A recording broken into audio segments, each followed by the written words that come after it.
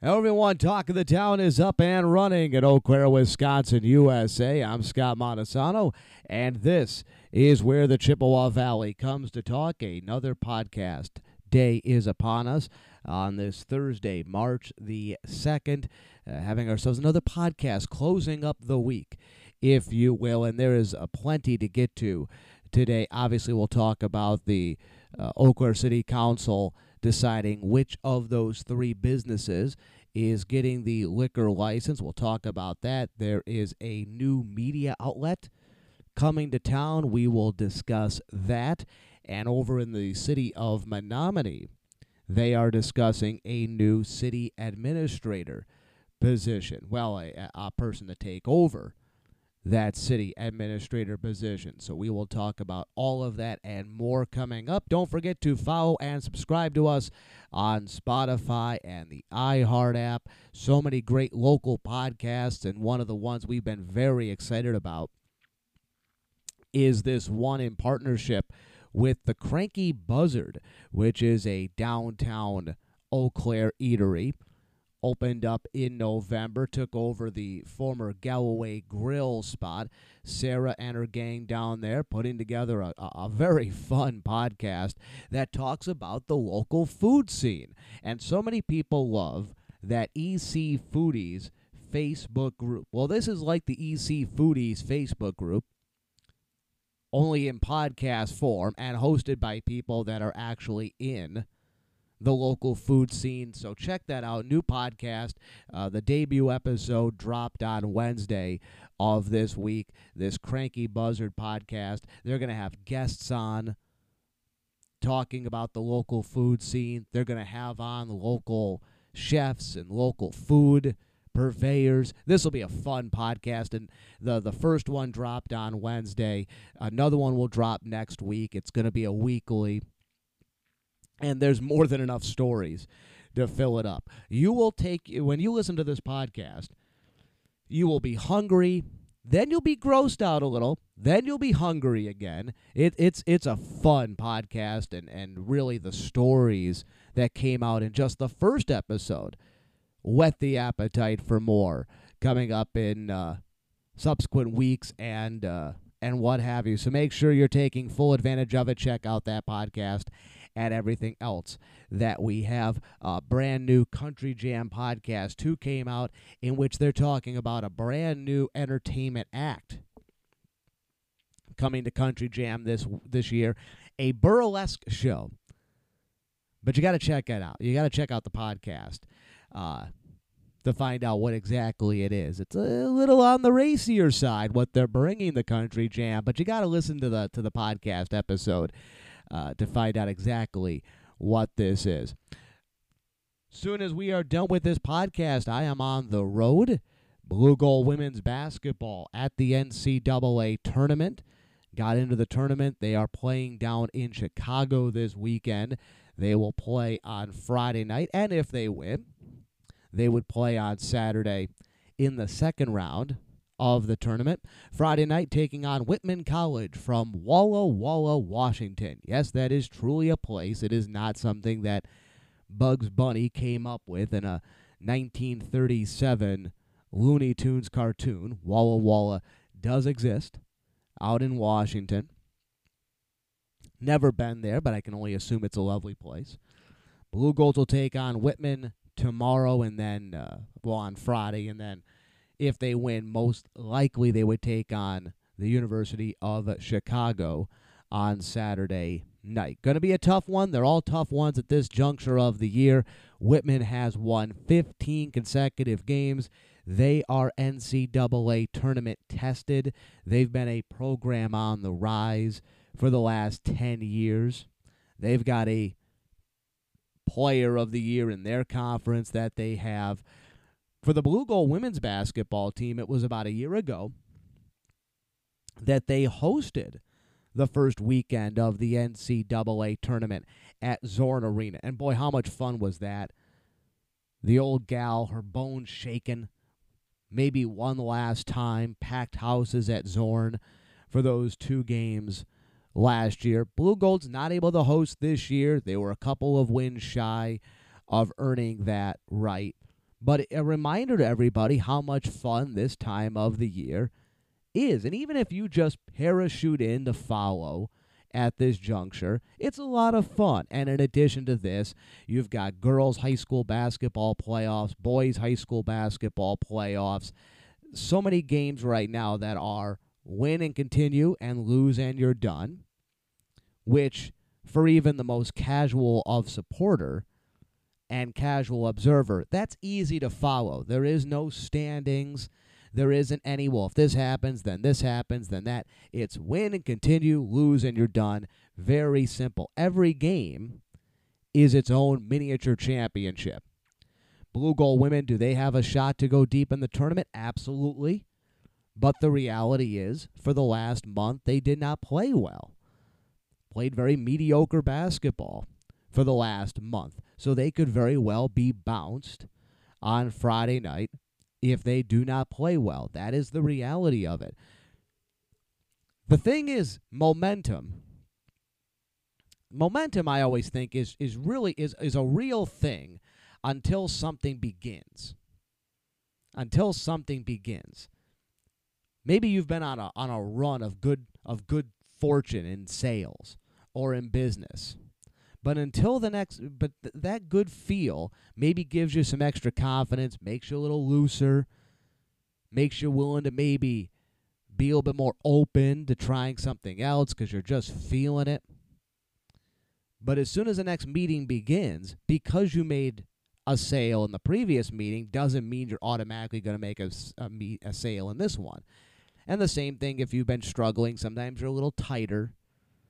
But that doesn't mean because you've been struggling that this latest meeting is going to result in a failure. And the same thing in basketball. Blue Golds haven't played well for the last month, but if they had won their last 15 in a row, like Whitman College has, that still would mean no guarantees on Friday night. Check it out. We'll have the game on 105.1. We'll have the game on Friday. That'll be a 5:30 tip, so right in the heart of when people are getting home and settled, so you'll have the game and then go celebrate that night somewhere. Speaking of celebrating, no doubt maybe some libations would be involved in celebrating for some of you out there. And that brings us to the Eau Claire City Council, which made its decision on the liquor license, that vacated the liquor license from the Metro. And once again, folks, you can go back through the laws, and I know people constantly keep hammering the city. Why is there a limit on the liquor license and this and that and all that? That's a state thing. It's not a city of Eau Claire thing. It is a state thing. That's a whole other argument that you've got to take up with somebody else. It is not a city of Eau Claire has limited the number of these certain type of liquor licenses. And the other thing, without getting too deep in the weeds, is that if you don't have this particular liquor license, there are other options, but they tend to have more restrictions, and they tend to be more expensive up front. What makes this liquor license so valuable is that it is not a very expensive buy-in to begin with, and pretty much allows you to do anything. Whereas the other ones have limitations as to what can be sold and whatnot, and there's a much more expensive upfront cost towards it. So the city of Eau Claire had one of these very valuable liquor licenses come open when the Metro had to vacate it. The other thing is an aside. We all know, and we've heard the stories of a few businesses that are out there that open the bare minimum and squat on some of these very valuable liquor licenses.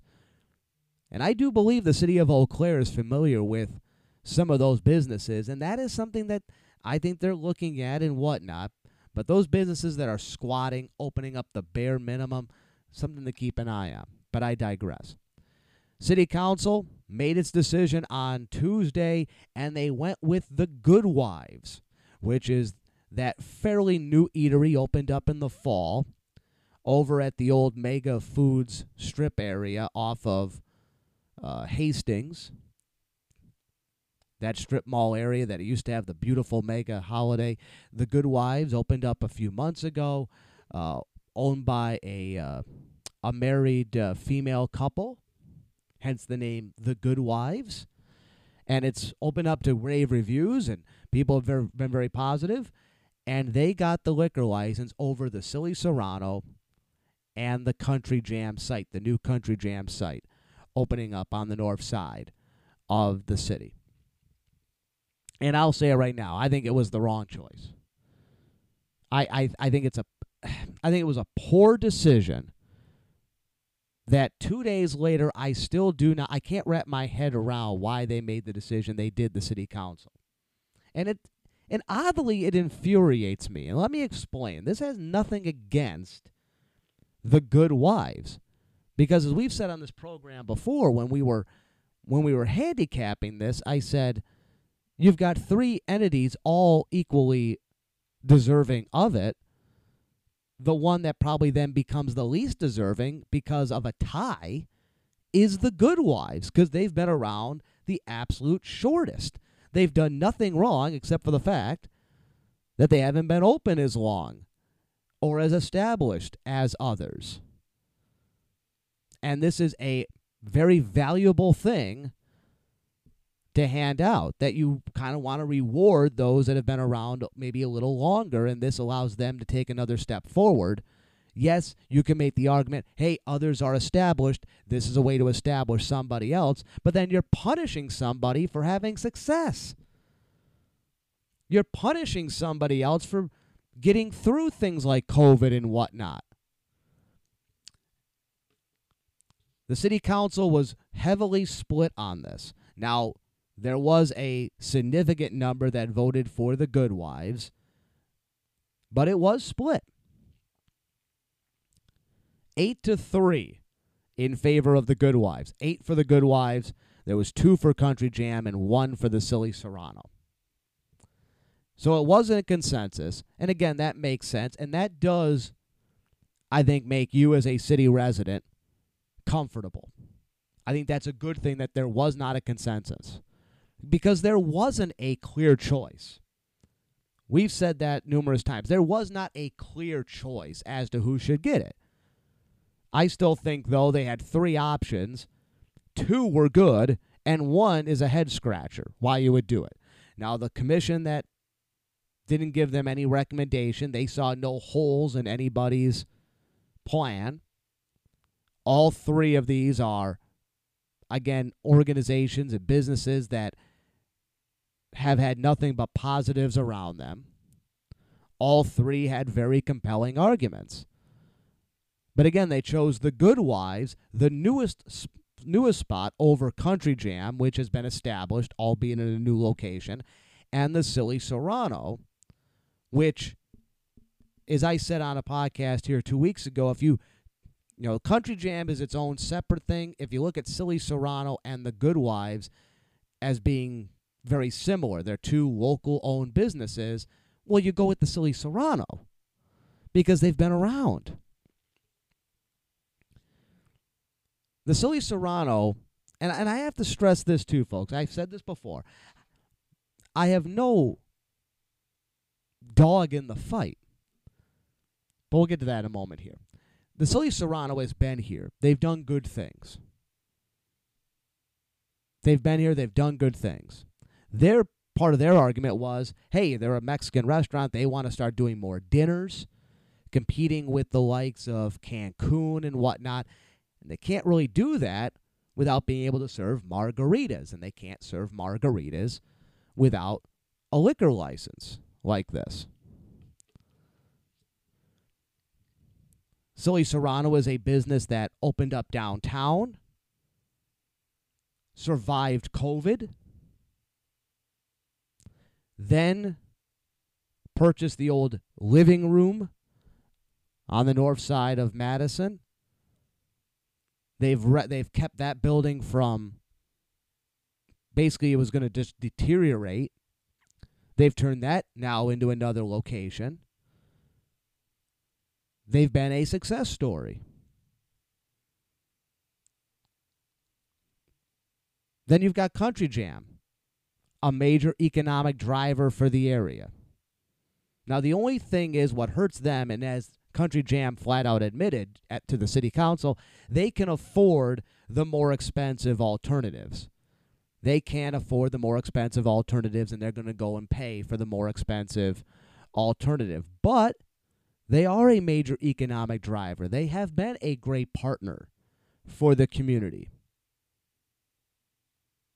So I look at Silly Serrano, been here for a while, local business, made it work downtown, and then have opened up then moved to another spot and have brought new life to another building.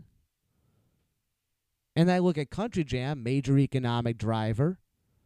So I'm flummoxed as to why anyone would choose the Good Wives out of this, and especially the Good Wives over Silly Serrano.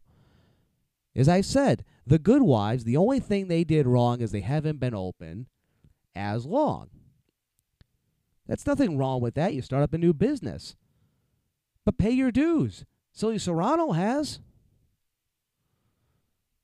Silly Serrano has.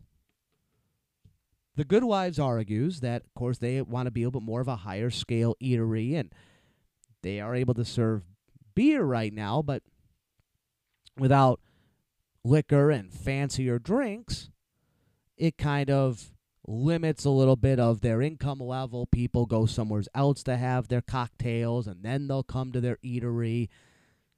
It kind of hurts their sort of, as they argue, kind of puts a ceiling on them right now. And I'm not saying that's not true. But it's the same thing for Silly Serrano. They've got a ceiling because they can't have the margaritas.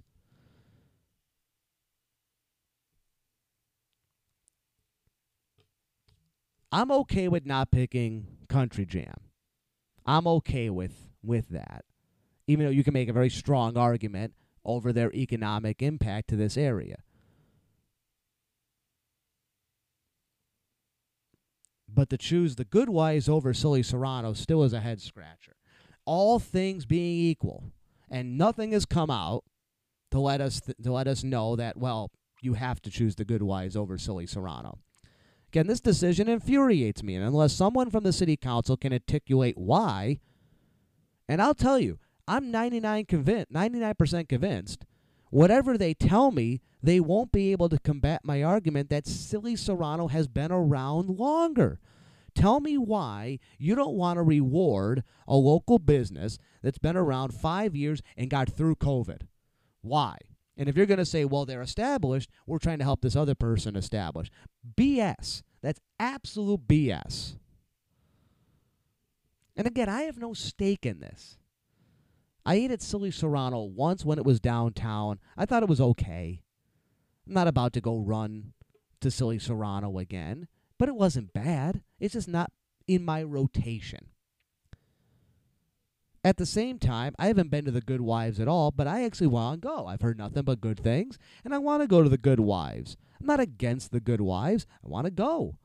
I'm trying to get that on the rotation, on the schedule. It's a little bit more of a higher class eatery, so it's not the sort of thing you're going to pop into for lunch wearing jeans and a polo shirt. So I want to get that on the list. It seems like it is a fine eatery.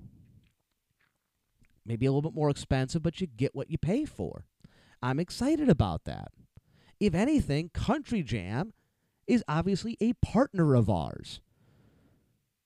They do a podcast with us.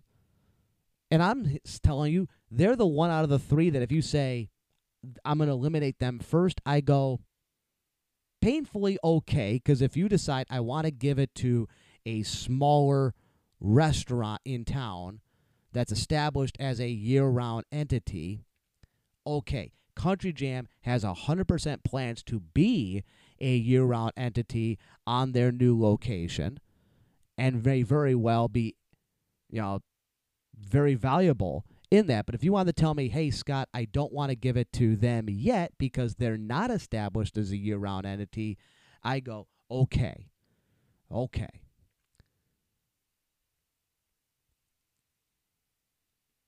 But then why aren't you giving it to this? Then why are you giving it to the Good Wives? See, you're already playing the game of, well, I don't want to give it to one. They're not established yet. They're too young. Well, you're not giving it to one because they're too young. You're not giving it to another because they're too old. This isn't Goldilocks and porridge. So I still scratch my head why the Good Wives got it over Silly Serrano, all things being equal. And this is not oh my God, Good Wives is terrible and Silly Serrano's awesome. No, I'm telling you the only reason I am so infuriated and why I angle towards Silly Serrano is that all things being equal, give it to the people that have been around longer and should be rewarded. Survived COVID. Survived through a very tough time for restaurants and have reopened in another location.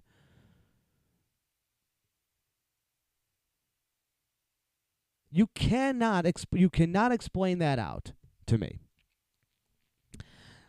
All right, continuing on. Marshfield Clinic, news coming down. 300 people statewide losing their jobs. Now only 12 locally are going to lose their job at Marshfield Clinic, the various locations in the area. It's only 12, so from a community standpoint, it's not much of an impact, but always remember this, to any one of those families and those individuals, it might as well be 1 million. The impact is huge. News coming down a couple of days ago, and I saw this coming. Didn't hear that something was imminent, but I saw it coming because you've been seeing a lot of stories recently. And frankly, if you're on Facebook in the area, you've been seeing more of their stuff popping up over the last month. But this group called Civic Media is purchasing 105.7 FM and 93.5 FM here in Chippewa Falls and Eau Claire. This is the old Bushman radio stations that's been owned by another group for the last year that they've pretty much been, they were looking just to flip it. There hasn't been a local presence there at all. But Civic Media is going to purchase this. Civic Media is owned by a couple of guys downstate. They've started this up about 3 years ago. One guy is a tech gazillionaire, all right? Wipes his rear end with $1,000 bills. I say that half jokingly. The guy's got a lot of money. The other guy has some money as well, but he's not a gazillionaire. But they're two guys from down in the Madison area. The one guy who doesn't have as much money has always wanted to do a statewide radio network and radio shows, and the other guy had a lot of money for that. And what they've done is they've purchased various stations around the area. They've been built around the state, and they've been building up a network. And it's kind of unique. It's a little different than some of these other statewide networks in which they buy up these stations. Each station is its own entity, and some stations have their own shows, and then they've got shows that are on the whole network, and then they've got some shows that are on 4 or 5 of the stations. The thing is, they've bought up these stations, they've kept some things the same, they've added in some new things, but the whole idea is to make things local and regional. They focus on state programs with a mix of local. The one owner, the guy that doesn't have as much money, he does a drive time political talk show. So basically bought all these stations so he can put himself on the air. Sounds familiar, doesn't it? Pot calling kettle black. I wish them the best of luck, and if they truly have a local presence in this area, which has lacked on local radio, that would be great for the community.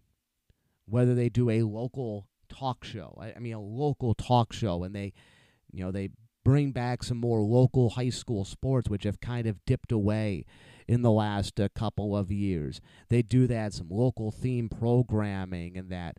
I look forward to reaching out to them. The only thing is, a lot of these stations that they buy have already had a local presence. Well, there isn't a local presence with these stations they're buying. So they will have to completely establish offices, a studio, a team. And if they do that, fine. If all this becomes is they buy this and it's got that one owner's radio show in the afternoon and a couple of other shows that originate from elsewhere, then it's kind of a missed opportunity for our area media-wise. I hope they come in, they establish a local office, they establish a local on-air presence, local on-air talent, in addition to, the local staff you'll need, including salespeople and some administrators. But very importantly, you have stuff that originates out of a studio in Eau Claire. I think that's a big opportunity for this area. And if I'm the two big radio groups in the area, I would be a little nervous if these guys come in and are able to establish it. The thing is about this, because you see it all over the place, they're definitely not conservative radio. They're definitely not conservative talk radio. It's up in the air as to whether they are liberal radio, though. I have not listened to much of their programming. I'm not going to trust what I read on Facebook comments, but it is up in the air as to what they are. Do they lean one way or the other? Or are they like this program where we'll side with the right in some areas and we side with the left in others? It'll be intriguing to see. One last thing here before we dip away for today. Over in Menominee, they are down to the final 4 candidates for their soon-to-be vacated city administrator position. And, of course, after the liquor license decision in Eau Claire, I don't know if I should be handicapping these at all. But on Wednesday night, a few dozen people went to City Hall to hear from the candidates for the city administrator position. One of them is Eric Atkinson, the police chief. We've had him on some of our podcasts over in the Menominee area, but a well-established in the community, Eric Atkinson. There is a Stephen Lee, who is a Menominee native who's moved back to town. He left the area after high school, kicked around, went to college in Iowa, then he went to Washington, D.C., eventually spent a lot of years as an attorney in Hong Kong. And now he's back in the area. The thing that I found interesting about Stephen Lee, and this is why I think he's already a long shot to begin with, because you look at all he refused to divulge his age. He was asked, he refused to give his age. Refused. Not that his age is unknown. He flat out refused to give his age. That's not good when your competitors are. And I get it. You want to kind of fight the idea of age and all that. But when the rest of the people are given their age, don't exactly for the reason why we're talking about it. You're giving us a reason to cross you off the list. Bad job out of Stephen Lee and all that. Randall Reig is another candidate. He spent years as a city administrator at Thorpe and most recently has been working in Mauston as the city administrator. And then the dark horse, I think, is this Jason Roloff, who's only 29, but he's a budget analyst for the city of Eau Claire. Now, if I am going to, again, handicap this, and we long since know I've been very bad at this all of a sudden, I'd put Eric Atkinson as number 1. Established in the area, police chief. He's got a very good rapport in the area. Now, being the police chief and the city administrator are 2 different jobs. But I'd put him at number 1, but as a close number 2, and I don't know him, but I would go with this Jason Roloff from the city of Eau Claire. And you're going to go with him over the people with some experience, maybe this Randall Reig with experience. And I go, yeah, because here's somebody, it's about to turn 30. He's got experience in city government. The city administrator job is much more closely financial than it is anything else. And here's the opportunity at somebody at 30. Maybe you're going to have him for 20, 30 years in that position. And a chance to also bring in some new blood. The person you're replacing has been there for many, many years. Bring in somebody younger. Bring in somebody that maybe you're going to be also able to not boss around in a bad way, but in a way of saying, hey, you're taking over somebody who's been here for a long time, was very well liked and respected, we're going to bring you along slowly as well. The only one I would cross off the list immediately, and it has nothing to do with his credentials, is Stephen Lee. He gave you a reason to cross him off the list because he made news because he refused to divulge his age. And by the way, it doesn't look like he's like old. He's not like 99 and wants to hide that. Sometimes the key about getting hired is just simply not giving people reason to not hire you. Of course, we all know what's going to happen. Stephen Lee's going to get the job. I've been bad at this, trying to handicap these. All right, that's going to do it for today's edition of Talk of the Town. Back with you on Tuesday. I believe Tuesday will be a recorded vehicle, but we will have another edition of Talk of the Town on Tuesday. On behalf of everyone who made this podcast possible, I'm Scott Montesano saying there's a great, big, beautiful tomorrow shining at the end of every day. Make sure to take advantage of it. And until next time, so long, everybody.